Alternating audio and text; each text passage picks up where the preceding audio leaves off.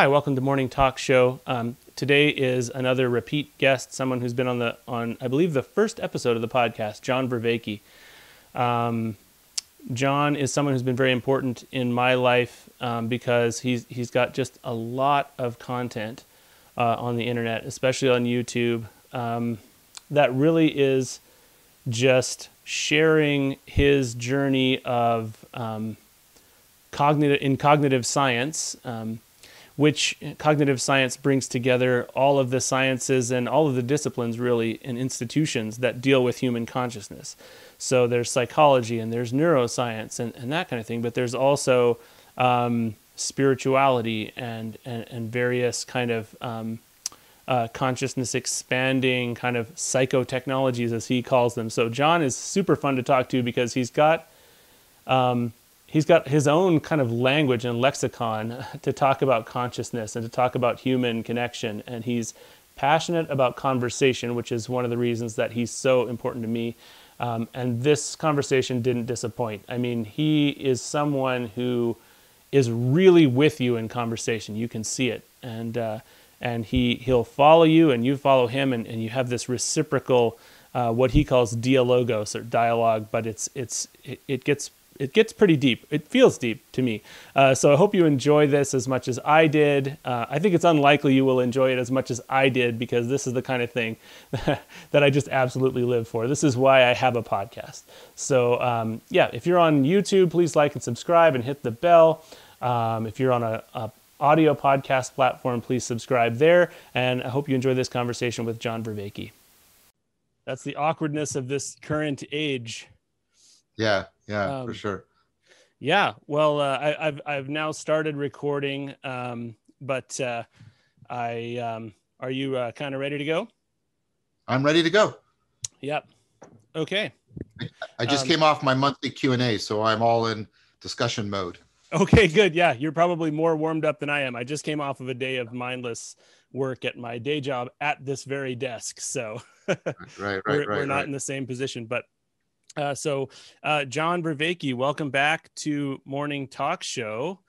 You don't know what a thrill it is to say welcome back.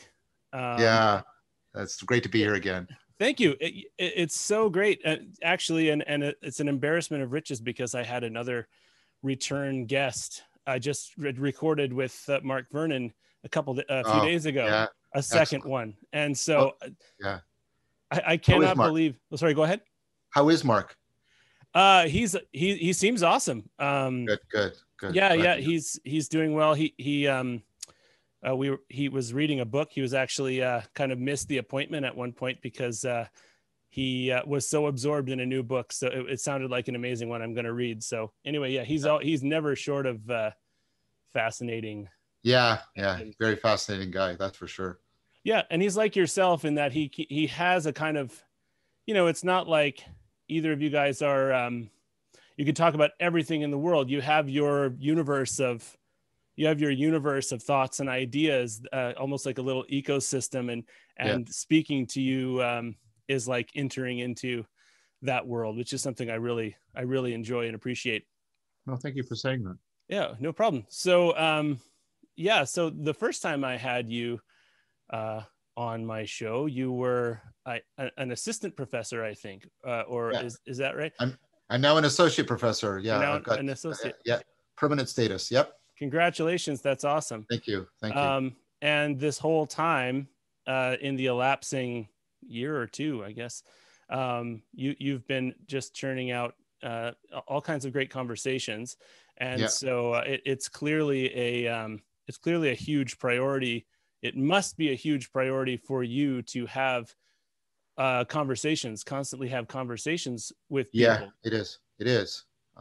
So I mean, and part of that prioritization came out of a conversation with one of my favorite conversation partners, Jordan Hall, and he talked about, we need a meta psychotechnology, and that launched me into looking back into history and forward into science. Like those are the stereoscopic move I always make. And zeroing in on this, all these emerging discourse practices, authentic discourse practices, and then the ancient Socratic tradition, of dialectic into dialogos, and then trying to get as much of that history and as much of participant observation of the current, all these emerging communities, and use the best I can of cognitive science to stitch those two together and try to constantly work out what this is. Christopher Mastropietro and I have edited an anthology called Inner and Outer Dialogues that is about all of this thing. It's under review right now at the publisher. Mm-hmm. So trying to work out what this is and develop it and exemplify it, working with a lot of great people, with Guy Senstock, Jordan Hall, Peter Lindbergh, Christopher Mastropietro, just a ton of people, Thomas and Elizabeth in Germany. Oh, I owe Thomas an email. Just fantastic work. Wow. So this has become a priority for me because I think the dialectic, the meta psychotechnology of dialectic into dialogos will really help us to access and activate and accentuate the collective intelligence of distributed cognition and ratchet it up into something like collective wisdom that is very much needed right now for helping to guide people as they curate ecologies of practices for themselves and the groups they belong to. So that's very urgent for me right now. And the other goal of it is to try and model ways of bringing communing back into communication as an alternative, or perhaps even an antidote to the now increasingly vicious adversarial winner take all kind of. It's not even dialogue anymore. It's just sort of shouting. Yeah. It's like the worst of the individual and the worst of the collective. Are both on display in many people. I mean, I don't. When I say in many people, I immediately feel a twinge of. I don't like to judge what's inside other people, but that's what would appear to be that's the spirit that would appear to be on the rise, right? That's the cage that people would appear to be in. And so, I mean, I think it's beautiful, and I think that it's, I mean, when I say it, I mean, I think your commitment to stereoscopic thinking, is so great. I mean, you don't even write books by yourself. And I know that, I'm totally confident that that's not because you couldn't write a book by yourself, but it's because you understand the iron sharpening iron that takes place with, in Dialogos. If I could just define a couple terms, because I definitely I know the terms that are flying around somewhat. I mean, I'm not an expert on them, but so dialectic would be two people talking. Dialogos would sort of be the third. Am I right in thinking it's kind of the third spirit in that, or that's a good way of distinguishing them, with the sort of sacred connection of identities that takes place. So you can have dialectic without Dialogos. Right. So dialectic is something you can practice. There's a pedagogical program that leads into something you practice. Right. But what it does is it basically trains you and other people individually, because dialectic is both practiced individually and collectively. It trains you so that Dialogos is much more likely to catch fire between you and other people. Right. So it's not like you pull the dialectic machine and Dialogos comes out. Right.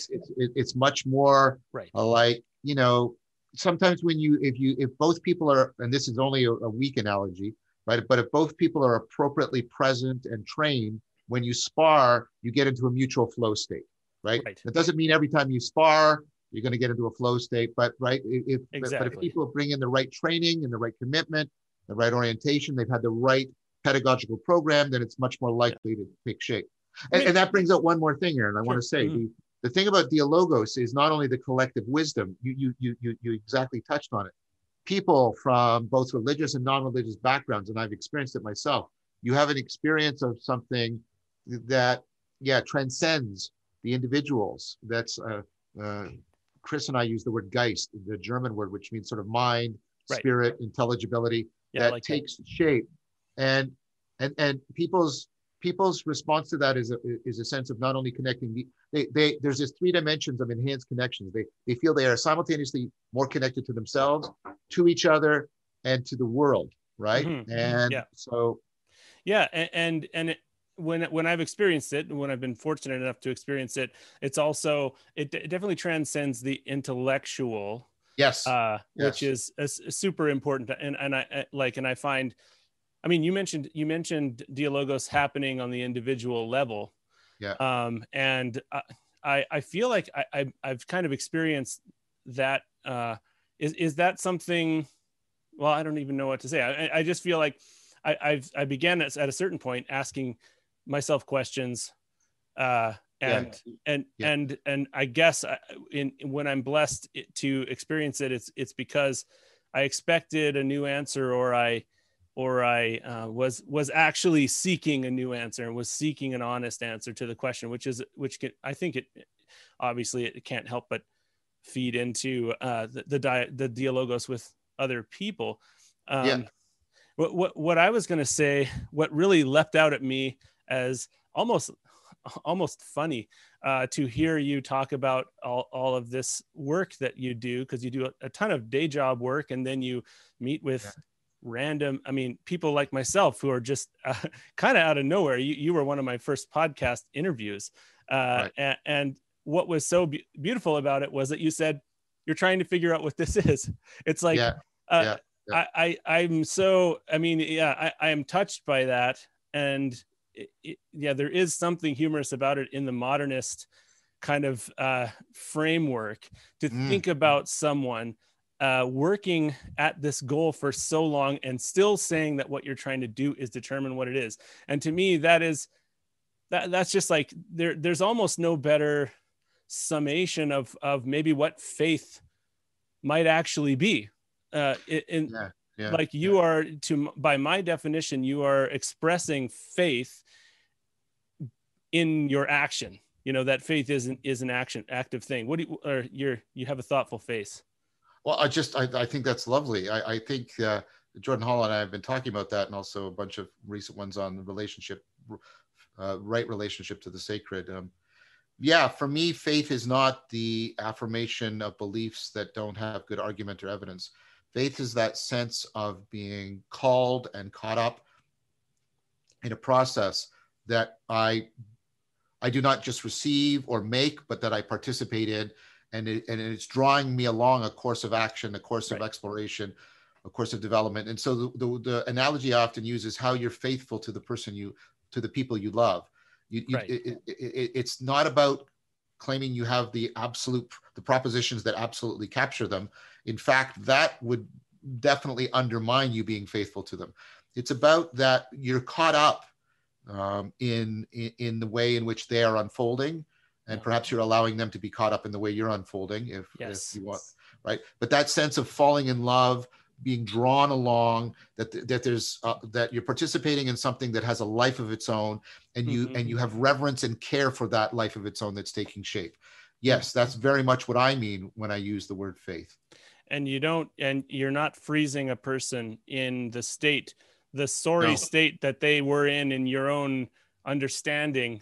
Yeah. Whenever you just happen to become too lazy to think about them anymore. Yeah, and we do, and that's, I mean, we get, we suffer from ways in which we freeze other people because of our ignorance, our inertia, our immaturity, and so Yeah, it's many toxic. Sorry, go ahead.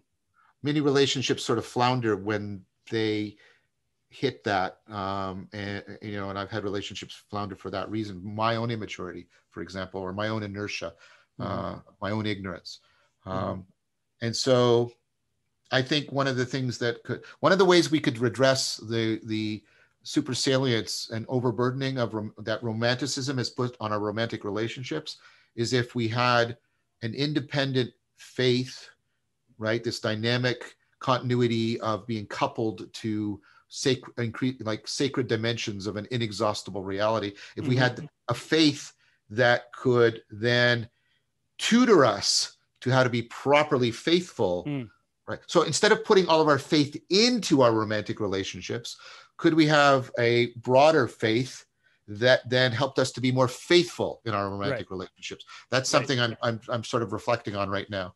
I think of it as toxic knowledge And there does have to be, I think it's kind of, there does have to be something bigger than the person, so that you can, there has to be a faith in something bigger than the person. And actually this brings me to something I was just thinking about.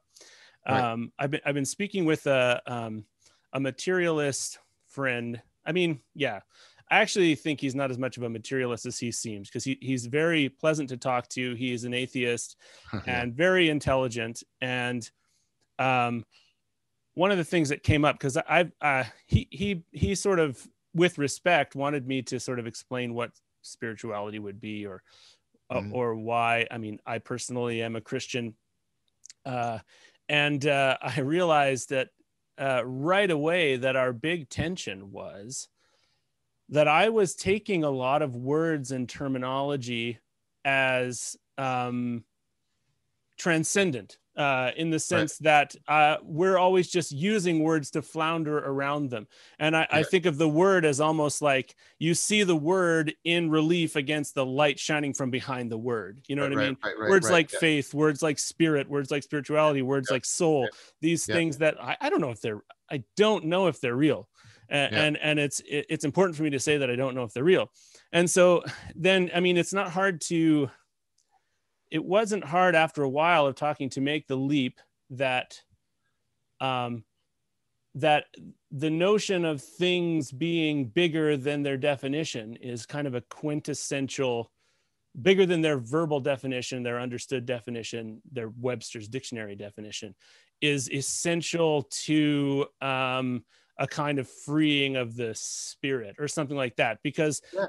you can look at, you can apply the exact same thinking to a human being as you apply to these terms. Yes. Yes. Yeah. When I think of spirituality in a weird way, I'm thinking of a person. I'm thinking of something beyond, you know, it's like the people, the blind, you know, the blind men with the elephant, and they're supposed to Yeah. describe the elephant. I've got a hold of the trunk of the elephant, but there's a whole body and, you know, ears and everything that I can't feel right now, and maybe, and may never feel. But there's an intuition that there's more going on. And so it becomes almost this, I mean, it certainly is a leap of faith, because I kind of realized that for him, um, there is, and for everyone, there is a comfort in known definitions. There is a Yeah. comfort, Yeah. like you put on a relationship, or you put on a word, like you put on a worn in pair of slippers, and they provide you the same warmth each time, you know, as you Yeah. move around. And then somebody comes in and says, those aren't even slippers, you know what I mean? Like, or like, and it is frustrating. This is not really a question. It's just kind of, An observation. yeah, Well, moving on with what you're saying. it's a good one. I mean, I like go back to the like you said, the parable of the men and the elephant, the blind men. Notice what the blind men have to do. If they try to hang on to where they're touching the elephant, they're going to remain locked into that limited perspective. What do they have to do? They have to develop skills of movement and continuity of contact. That's what I was talking about earlier. Continuity of contact and openness to there being more than what they have felt already, right? And so they have to allow their hand to continually reconform, so to maintain continuity of contact and transform itself in its shape and how they're touching and how it's moving, if they're going to get a better picture, while also always acknowledging. And the more they journey, the more they will be willing to make this admission that the elephant is going to transcend how much they could possibly touch it. Yeah. And Mm-hmm. so I agree very much with that.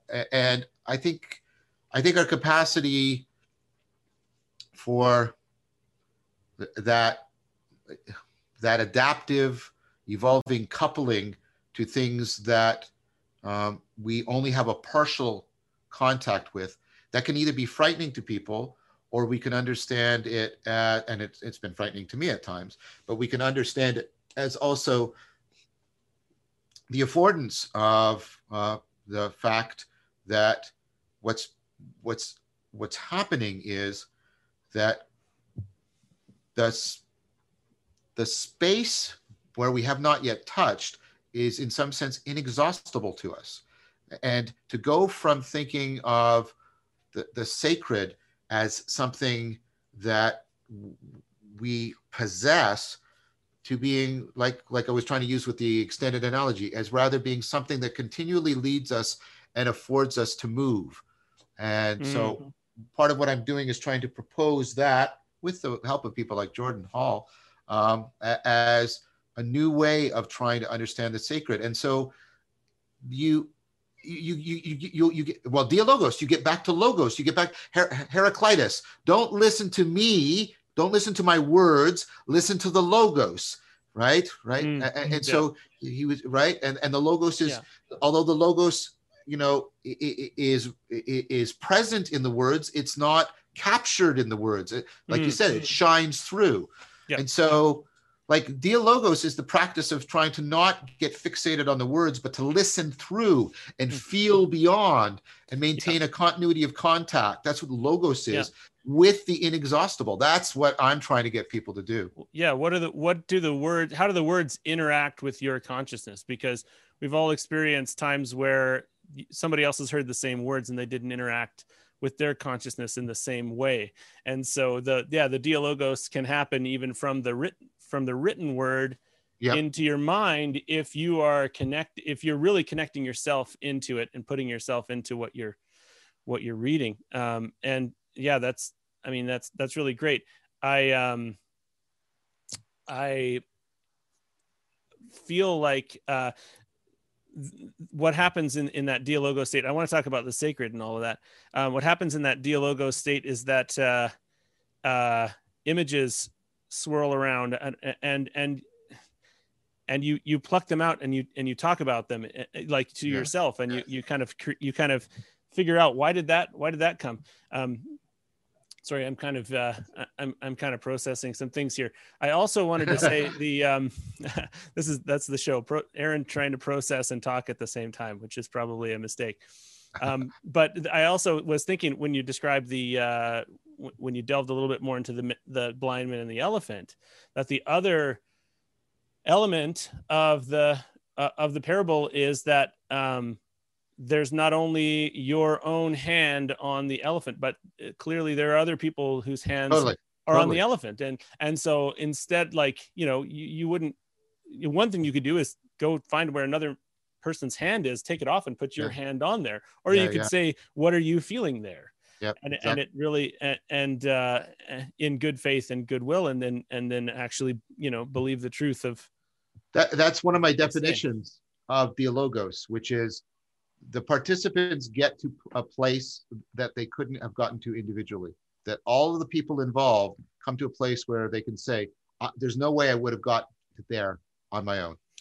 That's one of the defining features of it. There was a moment in my first conversation with you, and you do this kind of thing all the time, but it was so new for me, where we were talking about the Israelites in the desert. And we started talking about the manna from heaven.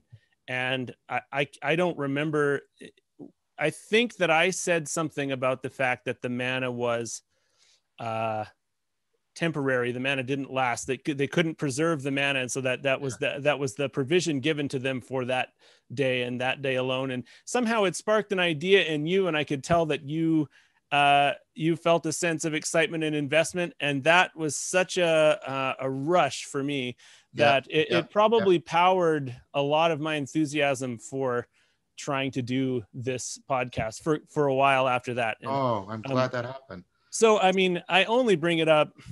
I don't bring it up to kind of flatter in a way, although I don't mind you being flattered by me. I want you to like me, but I also do just think I would like to infect people with this feeling that this process can happen, and that it can happen with people who don't have the qualifications necessarily. Qualifications isn't the right word, because they're cognitive qualifications, but people don't necessarily tick every box of your initiation or something of what you feel they should, and that you can really get a lot more out of the world and out of every relationship the more you can approach people this way. I mean, another way of thinking about dialogos is you get into a shared and therefore more sustainable collective flow state.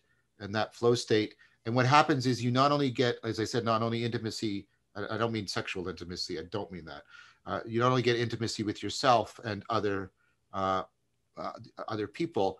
What happens is at some point, the intimacy, it gets towards, it's called the we space or the logos Yeah. or the Geist, right? And then sometimes if that can be taken even deeper, you start to that intimacy with the logos, instead of relating to it, you relate through it, and you can start to get a sense of the depths, the deep calling to the deep, like it says in the Psalms. Right. And so for me,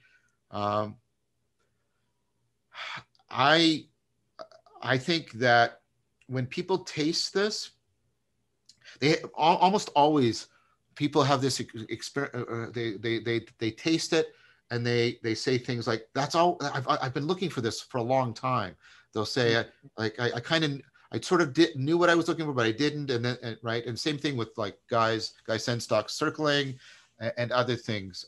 And so I think I've sort of coined this term reinventio. The Latin word inventio means to make and discover, and then I say reinventio. I don't think this is something radically new. I think we're reinventio, something that is perennially available to human beings, but we've lost it because we have concentrated too much on the communication of propositions and their victory or defeat, what Plato calls philia Nikeia, and we've lost philia Sophia, the love of wisdom, which is dropping below the propositional into the procedural, the perspectival, and the participatory, so that we can commune together. And also, if you'll allow me to speak religiously, we can commune with God, right? We're communing together. And I do not mean any insult to Christianity here. The way the communing with each other and the communing with God are somehow two different aspects of the same thing. Right. I think that. And I think you say reinventio, and what came to my mind was redemptio. Right. Because I think a lot about I mean, I never put the TO at the end, but I think a lot about the idea of redemption and kind of what it might mean. And it's one of those transcendent concepts for me, for sure. And that's a good connection, though. I think it's a very good connection. Oh, good. Yeah, because I do think that I mean, I guess if you were doing it all the time, it wouldn't be a redemptive process, because it would just be a state, or not quite a state, but it's it's something you can enter into. But it feels like something to redeem for me. It feels like something that when we reconnect with this part of ourselves, there is a redemption. There's a prodigal. Well, maybe I can say something about that, because I think there's a stereoscopic, in a different way, thing that happens in this. I mean, you get a retrospective process that's therapeutic and healing, and you get a prospective process that's aspirational, in which you are trying to overcome your inertia and immaturity, and move to a more virtuous self in a more meaningful world. And so, I mean, if what you mean by redemption, and I don't know if that's what you mean, but if you mean that simultaneous, like almost like the left and right fields of vision are stereoscopically fused, if you mean the the retrospective healing and the prospective aspiration, then I would say that in that sense, the process is very redemptive.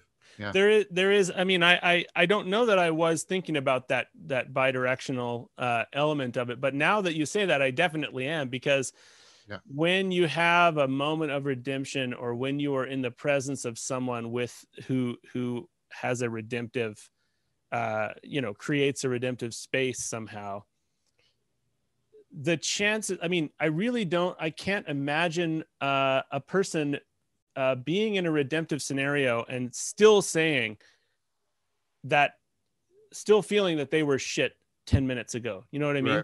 Right. Like it's not just a redemption. You're right. It does have a bidirectional kind of element to it. It has, it's like you're moving forward with grace, but you are looking backwards with grace as well, because you just can't, I don't think redemption can operate within self-hatred. maybe this is new to me, so let No, me know no. what you're. I mean, and I'm very concerned about pretentiously speaking on behalf of Christianity. I'm just trying to, but I Go mean, ahead. even sort of ideas of like salvation, which originally it was connected to salve, to heal, right, to make whole, and then sanctification, which was to move into a state, right, of some kind of self-transcendence, spiritual ascent. So, and my understanding was redemption was always the kairos, the pivoting point between those that allowed you to see backwards into your salvation, like and like you said, a healing, and forwards into your sanctification. I just don't use those words because I'm not a Christian, but that's so I use retrospective healing and prospective aspiration.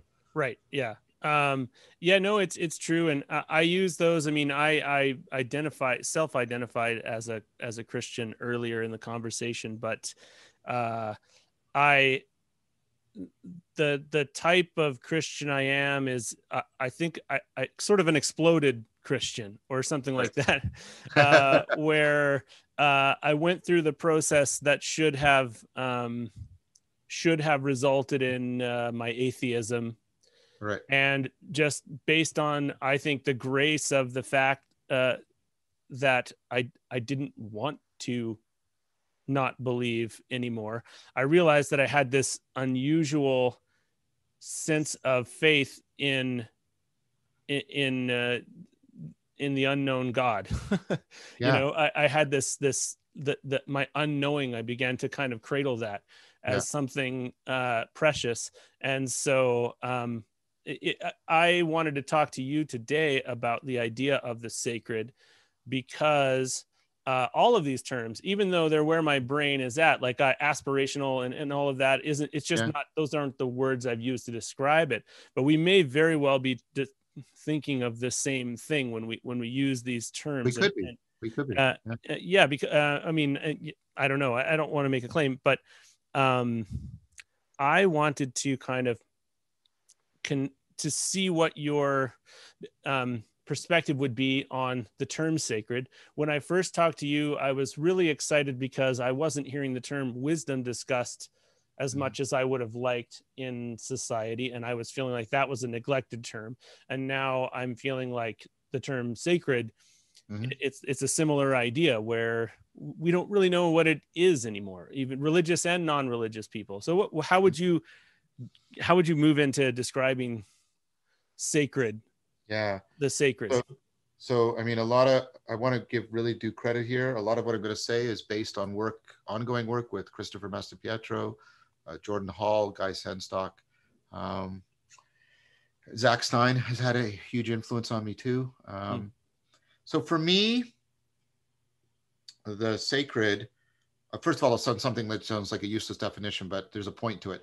The sacred is that which affords the experience of sacredness, because I want to have two terms. I want to use the word sacredness to talk about the experience, and the sacred as that which affords or causes the experience of sacredness. Okay.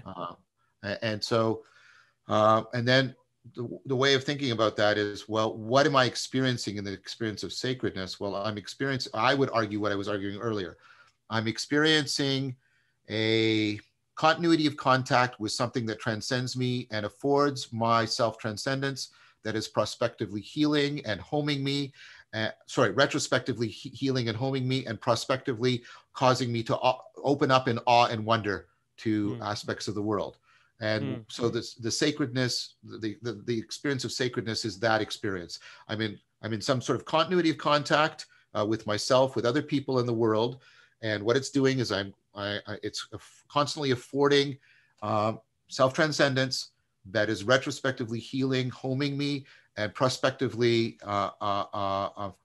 affording my aspiration and in wonder and awe, and helping me cultivate virtue, etc., wisdom and virtue. So for me, that's the experience of sacredness. And then given that experience, I try to answer the question, well, what kind of, I don't want to say thing, what kind of reality, to use a neutral term, what kind of reality could afford and support that, and could be plausibly convergent with the experience of people, mystics, and who talk about the profoundest experiences of meaning and sacredness that they have. And so what comes up for me is the sacred is a way in which we have an inexhaustible fount of intelligibility.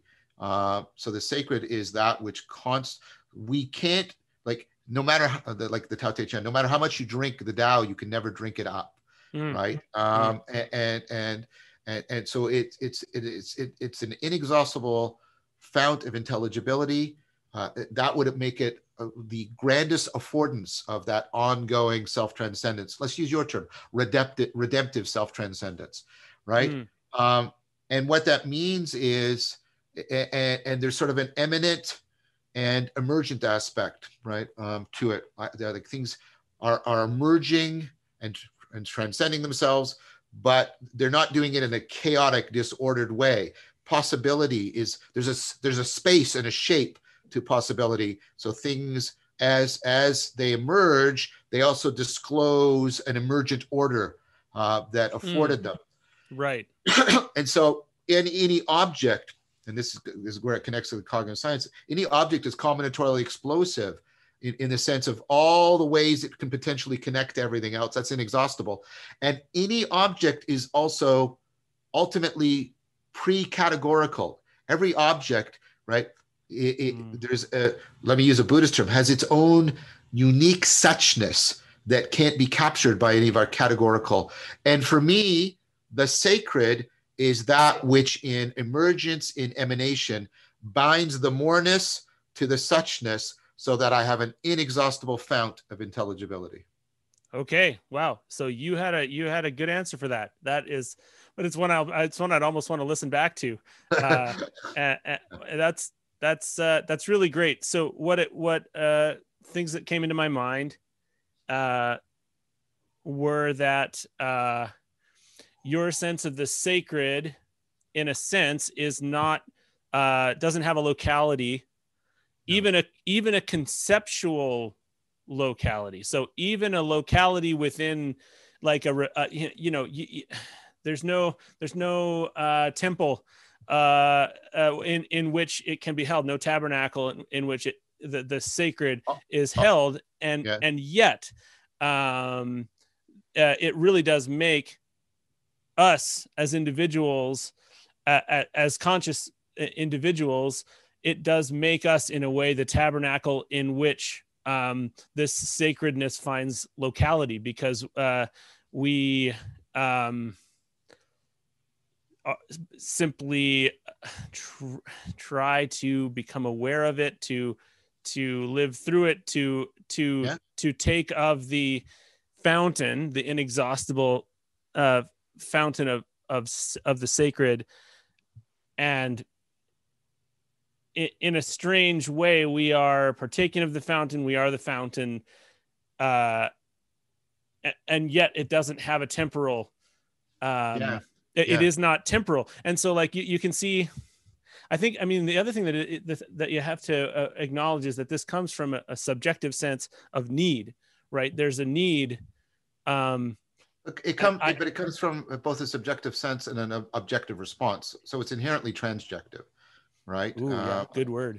So I'm not Schleiermacher. I'm not saying the sacred is just that which creates in us a feeling of being conditioned on something else. Right. I'm not saying that. I'm saying, no, that there's a reciprocal opening. Right. The inspiration of this is Platonic anagoge. Right. As I self-transcend, more of the world is disclosed, which then affords me to self-transcend more, which discloses more of the world, and so on. And so forth. And so. Yeah, very much that. I mentioned the objective and subjective in no way to impugn the subjective experience. I guess I'm just saying that I don't see a way towards the sacred without a subjective sense of need or longing or very much. So that's why I think the word love is important.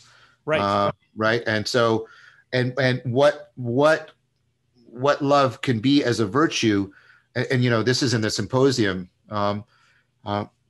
it's, you know, and Schlegel talked about this, Schlegel, not Hegel, Schlegel, we are finite beings longing for the infinite, right?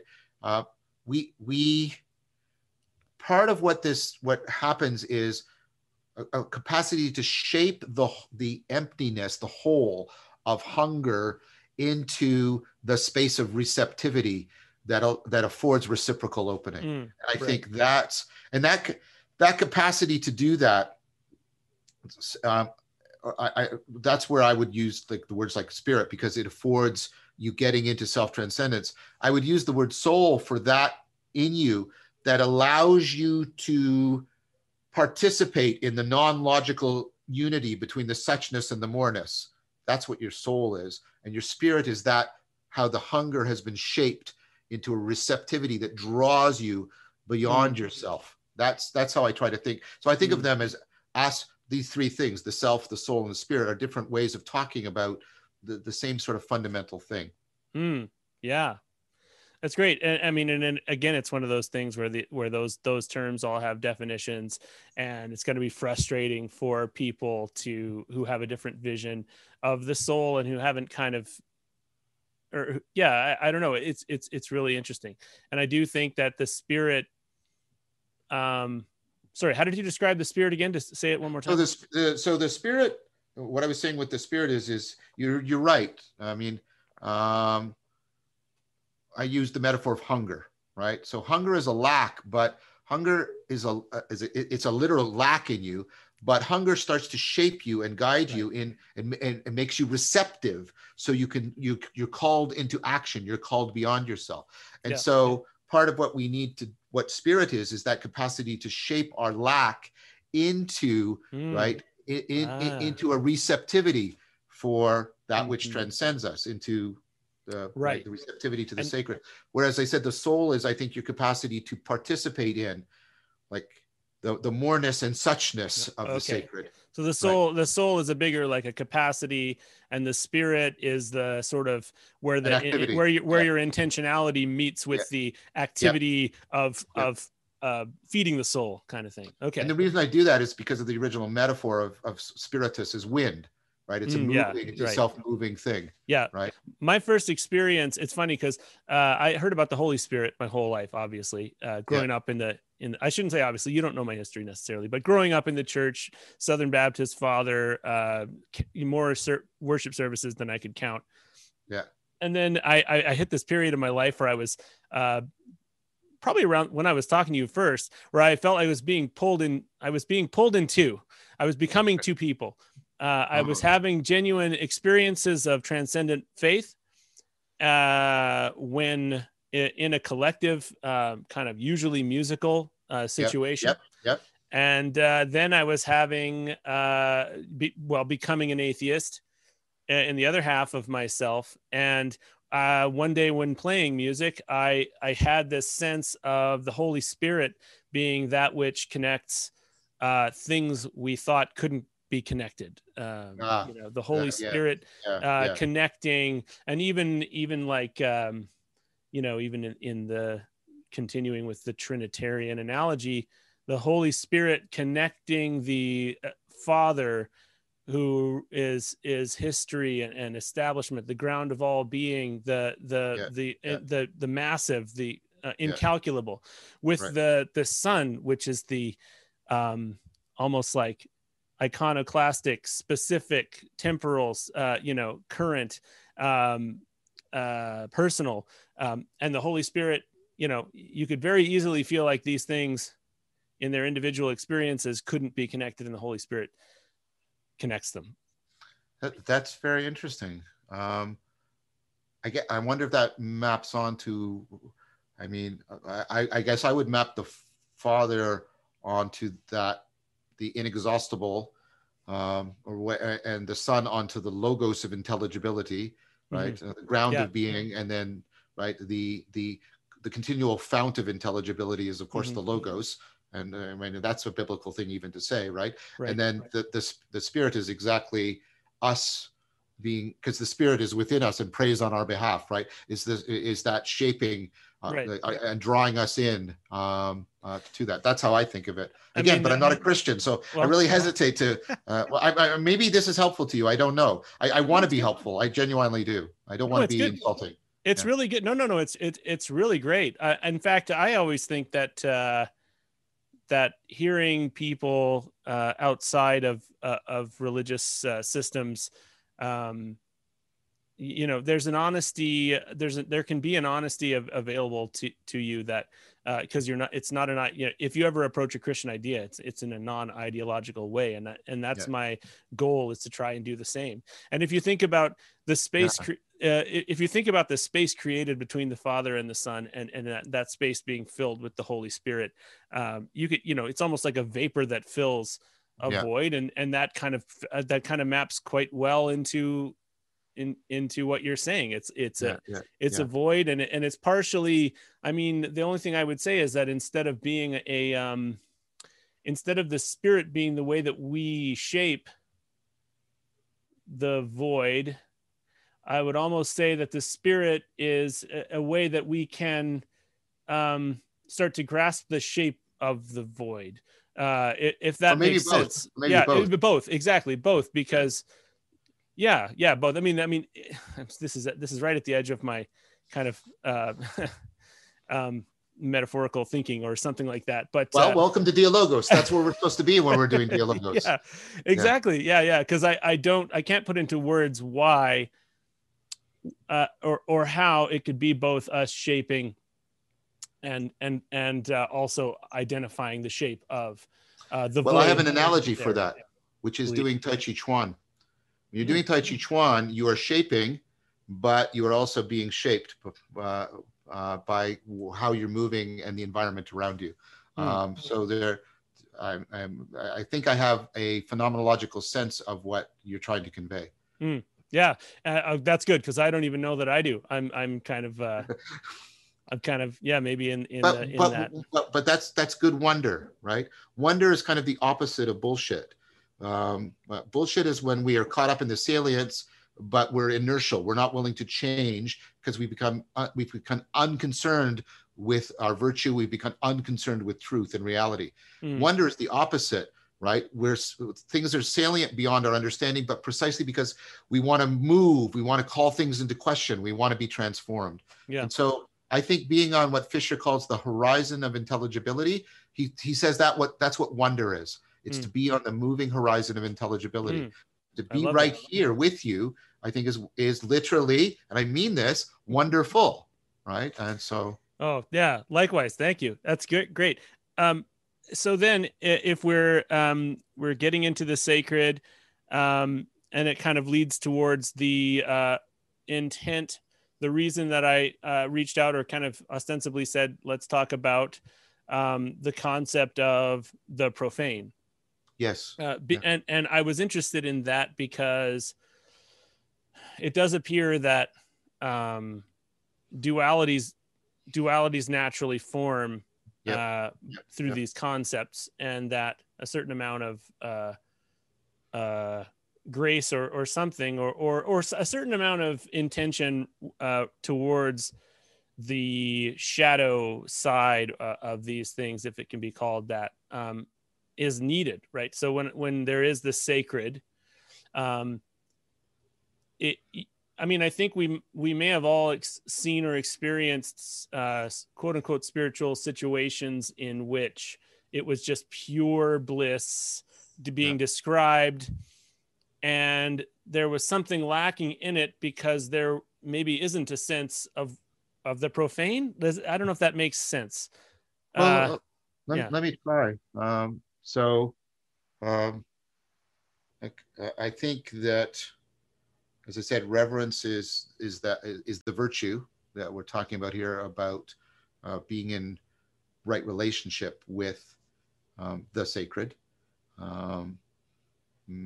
And I think how I understand profanity is that my way of understanding it is, maybe this is biblical. I mean, I was deeply influenced by Christian, and this is the way Chris and I talk about, Chris Master Pietro and I think of the profane as a kind of holding on that turns what should be iconic, meaning we see through it, like your original thing of the words with the light shining behind it, into something idolatrous, in which we start to think that by holding on to this thing, we will somehow have gotten control over, even an ability to consume the light that shines through it.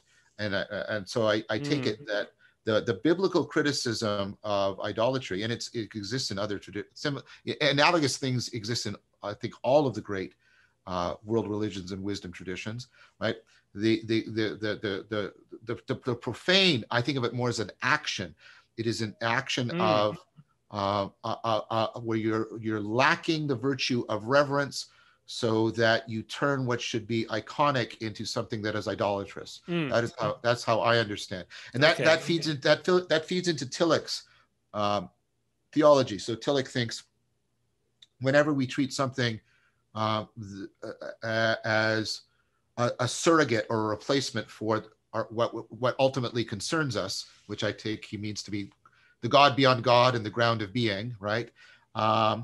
Whenever we do that, we're engaging in a degradation, the degradation of idolatry. And it goes both ways, because what we do is we start narrowing the world, and we're making the world opaque, and we start narrowing ourselves. We get into the reverse. We get into reciprocal narrowing, and that, and that's actually addiction.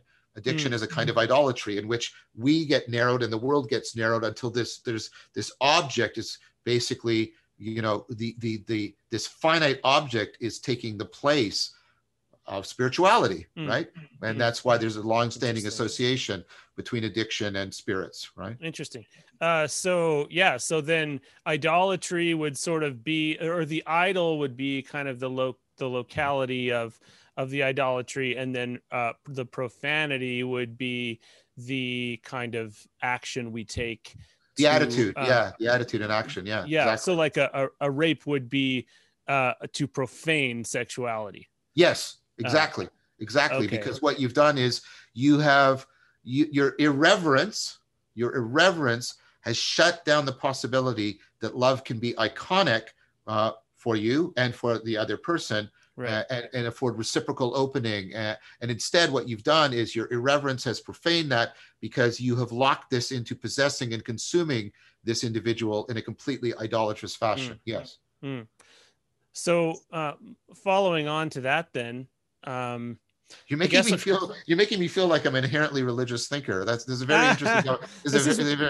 A very interesting conversation going on. This is what I tend to do this to people. I have been as surprised as anybody to find out that I have this spiritual side. I did not know until I thought maybe God wasn't there. I did not know that I had a spiritual side, and it tends to happen. It sometimes happens with people. I've got one of my closest friends. He gets really Christian when we get into the Dialogos together, which is really funny, because he's been very harmed by Christianity in very many legitimate ways. But anyway, so I guess I'm wondering then where the concept of rebellion, and because one thing that's been on my mind recently is the notion of rebellion, and as opposed to revolution, where I think of revolution as something where you realize that the something sacred has been lost on a large degree, and that a violent, either conceptually or physically violent, overthrow is the way to return to the proper sense of the transcendent, or something like that. But rebellion is this kind of more sustained, low level shadow side of things that might be a necessary. It might have a necessary element to it. I think of what's his name? Oh, goodness. The comedian with the ponytail, who is an older guy now.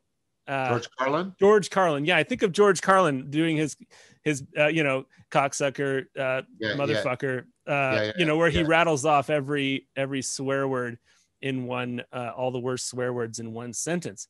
And there's something deeply affirming maybe this is just me. So you might just be completely offended by George Carlin. But there's something deeply affirming in bringing some of these things to light, and it's almost like a way of acknowledging that we don't change our state into when we approach the sacred.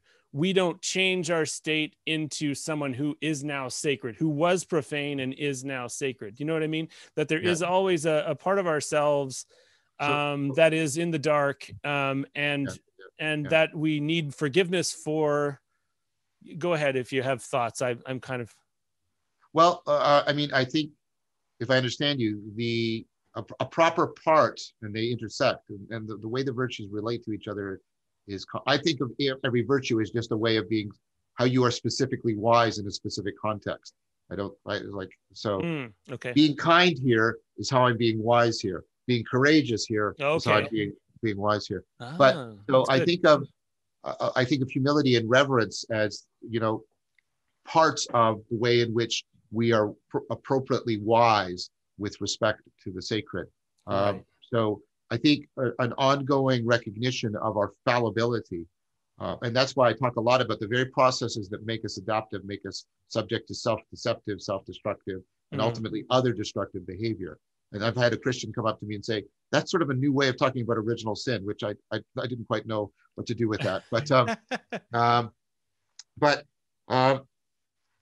Carlin, you see, I think people, Lenny Bruce and Carlin, I think people have learned the wrong lesson from that. Because if you listen to some of Lenny Bruce, you listen to Carlin especially. I grew up with Carlin. I'm that old, right? There was a reverence, but there was a reverence for the sake of, like, almost like a prophet, like a biblical prophet. There was an irreverence for the sake of trying to reconnect people to what they should properly have reverence for. The way I think of Carlin is I think of him like Diogenes, the cynic, who would do these very provocative things. The barrel guy. Yeah. Masturbating in public. Yes, exactly. And that's exactly it. And people were deeply offended at that in the marketplace, while all the time what they're doing is lying, cheating, and stealing from each other. But that's what's offending them, right? And so the point that and this even shows up in our word cynical. We only have one half of cynicism. Cynicism isn't just irreverence, right? Cynicism is irreverence for the sake of recovering what we should have proper reverence for, right? Okay. So right, what Diogenes was trying to get people to see was that they cared so much about controlling this, but they didn't actually care about being virtuous, and they should have a proper right, a reverence for virtue. That's why he did that act, which, that's so disgusting. Of course, because he's doing something like performance art that's trying to make us recover it. Now, I think of Carlin as doing that very well. His artistry was that he had both sides of cynicism. A lot of more recent comedians have degenerated into what we typically mean by the word cynicism, right? That one-sided, lopsided irreverence, and what's been called, I think, by Ricoeur, the perpetual hermeneutics of suspicion. You're suspecting everyone. Okay, well, that's just like you can't trust anyone. Yeah. And again, why isn't that just a sign of defeat on your part? Right. That's what I would say about that. Sure. And I like that. I like that way. I really like that characterization of wisdom in kind of a hierarchy with other virtues, as this is how you're wise, because we all know there are times where the virtue of empathy is the worst thing, is an unwise thing to do. Right. Or any virtue. And so I guess when someone is profane, is verbally profane in the proper way, what they can really be doing is highlighting what, the whole concept of profanity.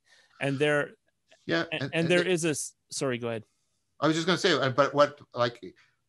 but they could, they don't just smash things. They punch holes in things so we can look through them. So, like, when we have an idol, we have to get back the ability to look through it. Sometimes that requires us smashing holes in the idol so that we can turn it back into an icon and we can see through it again. Yeah. That's really good. And I do think there's a certain like people like George Carlin. are interesting, because in a moralistic society, it's difficult to know how it's okay to be a person who makes a living from things you shouldn't say. And there's kind of this, there are in the moralism, or like there's a twofold response. Some people would hear someone who attacks a sacred cow, someone who makes jokes about cancer or something like that, and they feel let off the chain, and okay, well, we're doing this, let's go, and then just move into depravity. And then other people say, well, you've offended me, and you've done something sort of objectively wrong. And I guess that's always been a tension in my life, in that sometimes in trying to live into my purpose, living into my purpose, that I almost see as the same thing as discovering my identity or something. You realize that you might be the exception to, like, and this is so hard to talk about because it's very existential for me, but you realize that to do to move towards the horizon you're being called towards, you have to treat yourself as an exception to something. And it's not the people like George Carlin would be like an extreme example, right? Saying the word cunt on a regular basis, is something that he is treating himself as exceptional to do that. I'm the guy who can say cunt whenever I want, or maybe I earn the right or something like that. And I guess I'm not asking a question so much as kind of having a realization that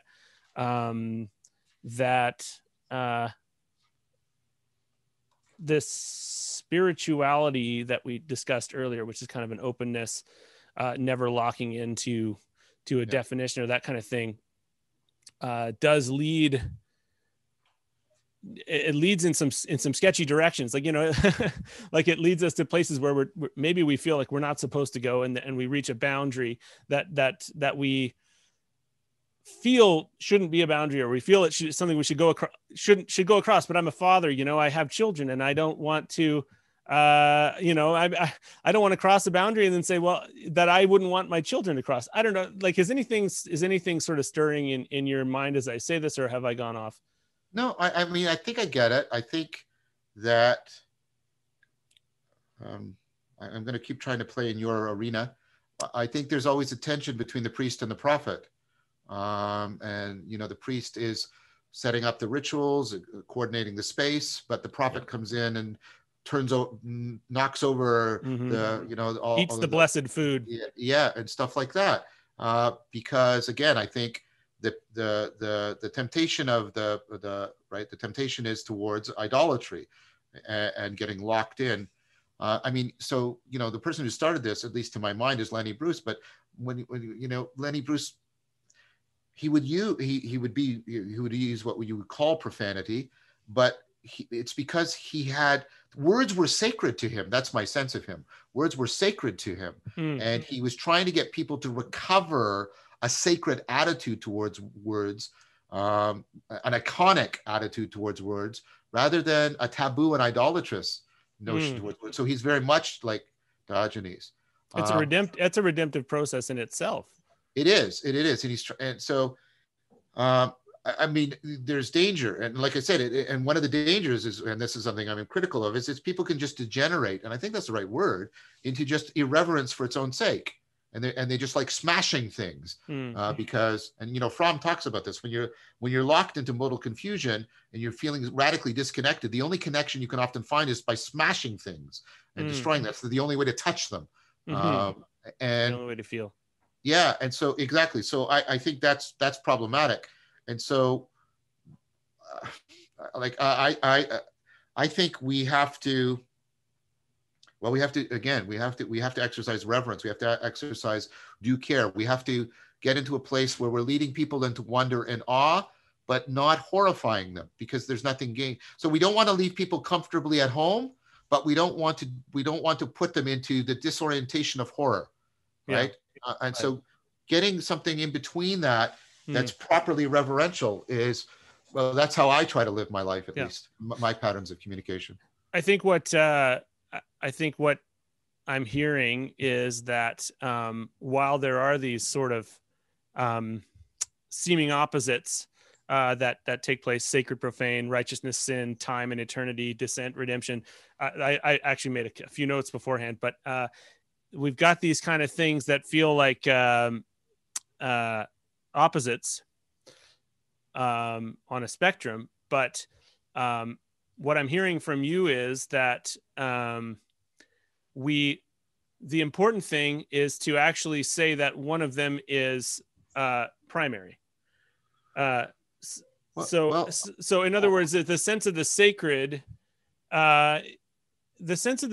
does kind of create and bring along with itself the sense of the profane, and yet the idea of a spectrum where I'm back and forth along these two things, and now now I am profane, and now I am sacred, and maybe I have to choose. I'm going to be profane is kind of misguided in that it's important to just keep the sacred as the primary thing, just like darkness is not its own thing. It's an absence of light.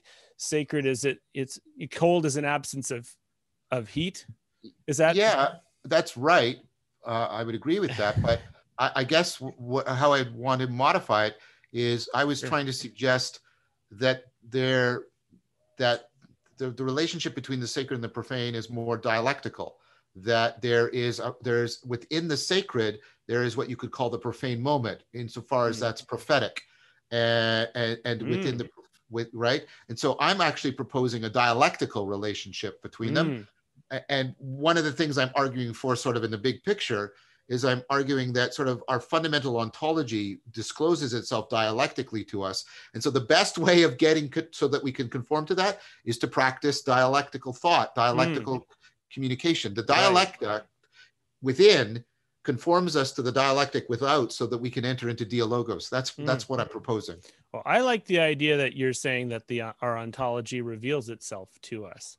Yeah. Because I think maybe this is just me, but I feel like the modernist way of looking at that is that we shape our ontology. No, I think we participate in it. Yeah, I think both the rationalist top down and the empiricist bottom up are wrong. Aaron, I got to go soon. Okay. Yeah. Well, anyway, this has been really wonderful, really enjoyable for me. And thank you for doing this, stimulating a lot of thoughts. So